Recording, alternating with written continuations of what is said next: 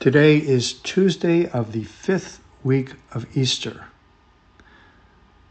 A reading from the Holy Gospel according to John. Jesus said to his disciples, "Peace I leave with you, my peace I give to you.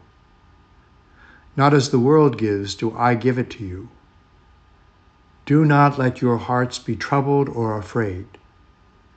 You heard me tell you, I am going away and I will come back for you. If you love me, you would rejoice that I am going to the Father, for the Father is greater than I. And now I have told you this before it happens, so that when it happens you may believe. I will no longer speak much with you, for the ruler of the world is coming. He has no power over me, but the world must know that I love the Father, and that I do just as the Father has commanded me." The Gospel of the Lord. Praise be to you, Lord Jesus Christ. May is the season of farewells. For many young and not so young people, May marks graduation, or perhaps more accurately, commencement. It's a time of mixed emotions, often tears of joy mixed with tears of sorrow or fear.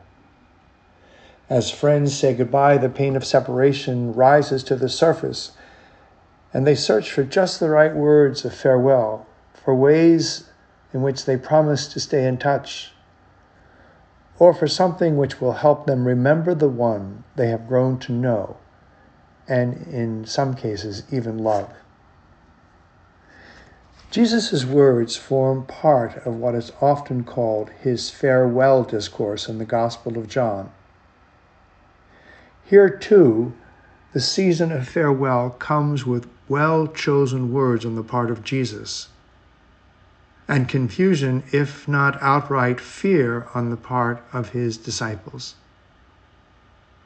But true to human expectation, Jesus promises a farewell gift. Peace I leave with you, my peace I give to you.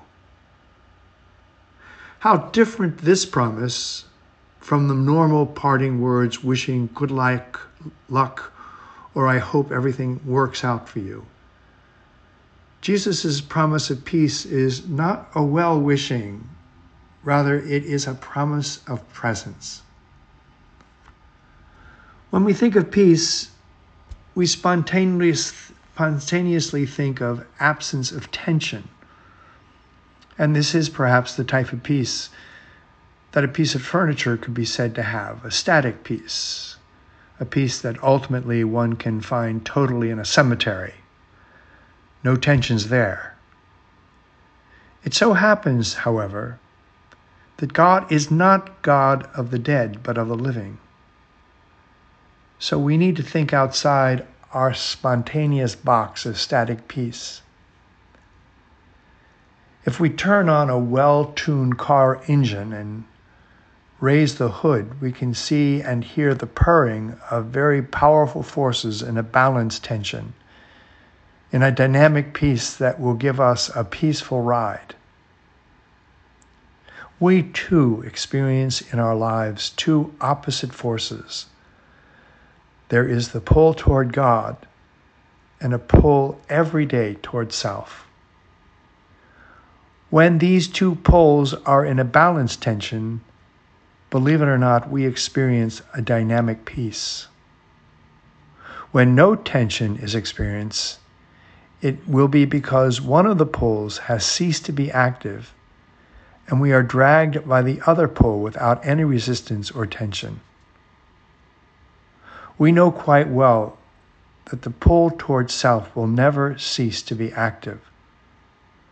So a lack of balanced tension can tell us that the pull toward God has ceased to be active.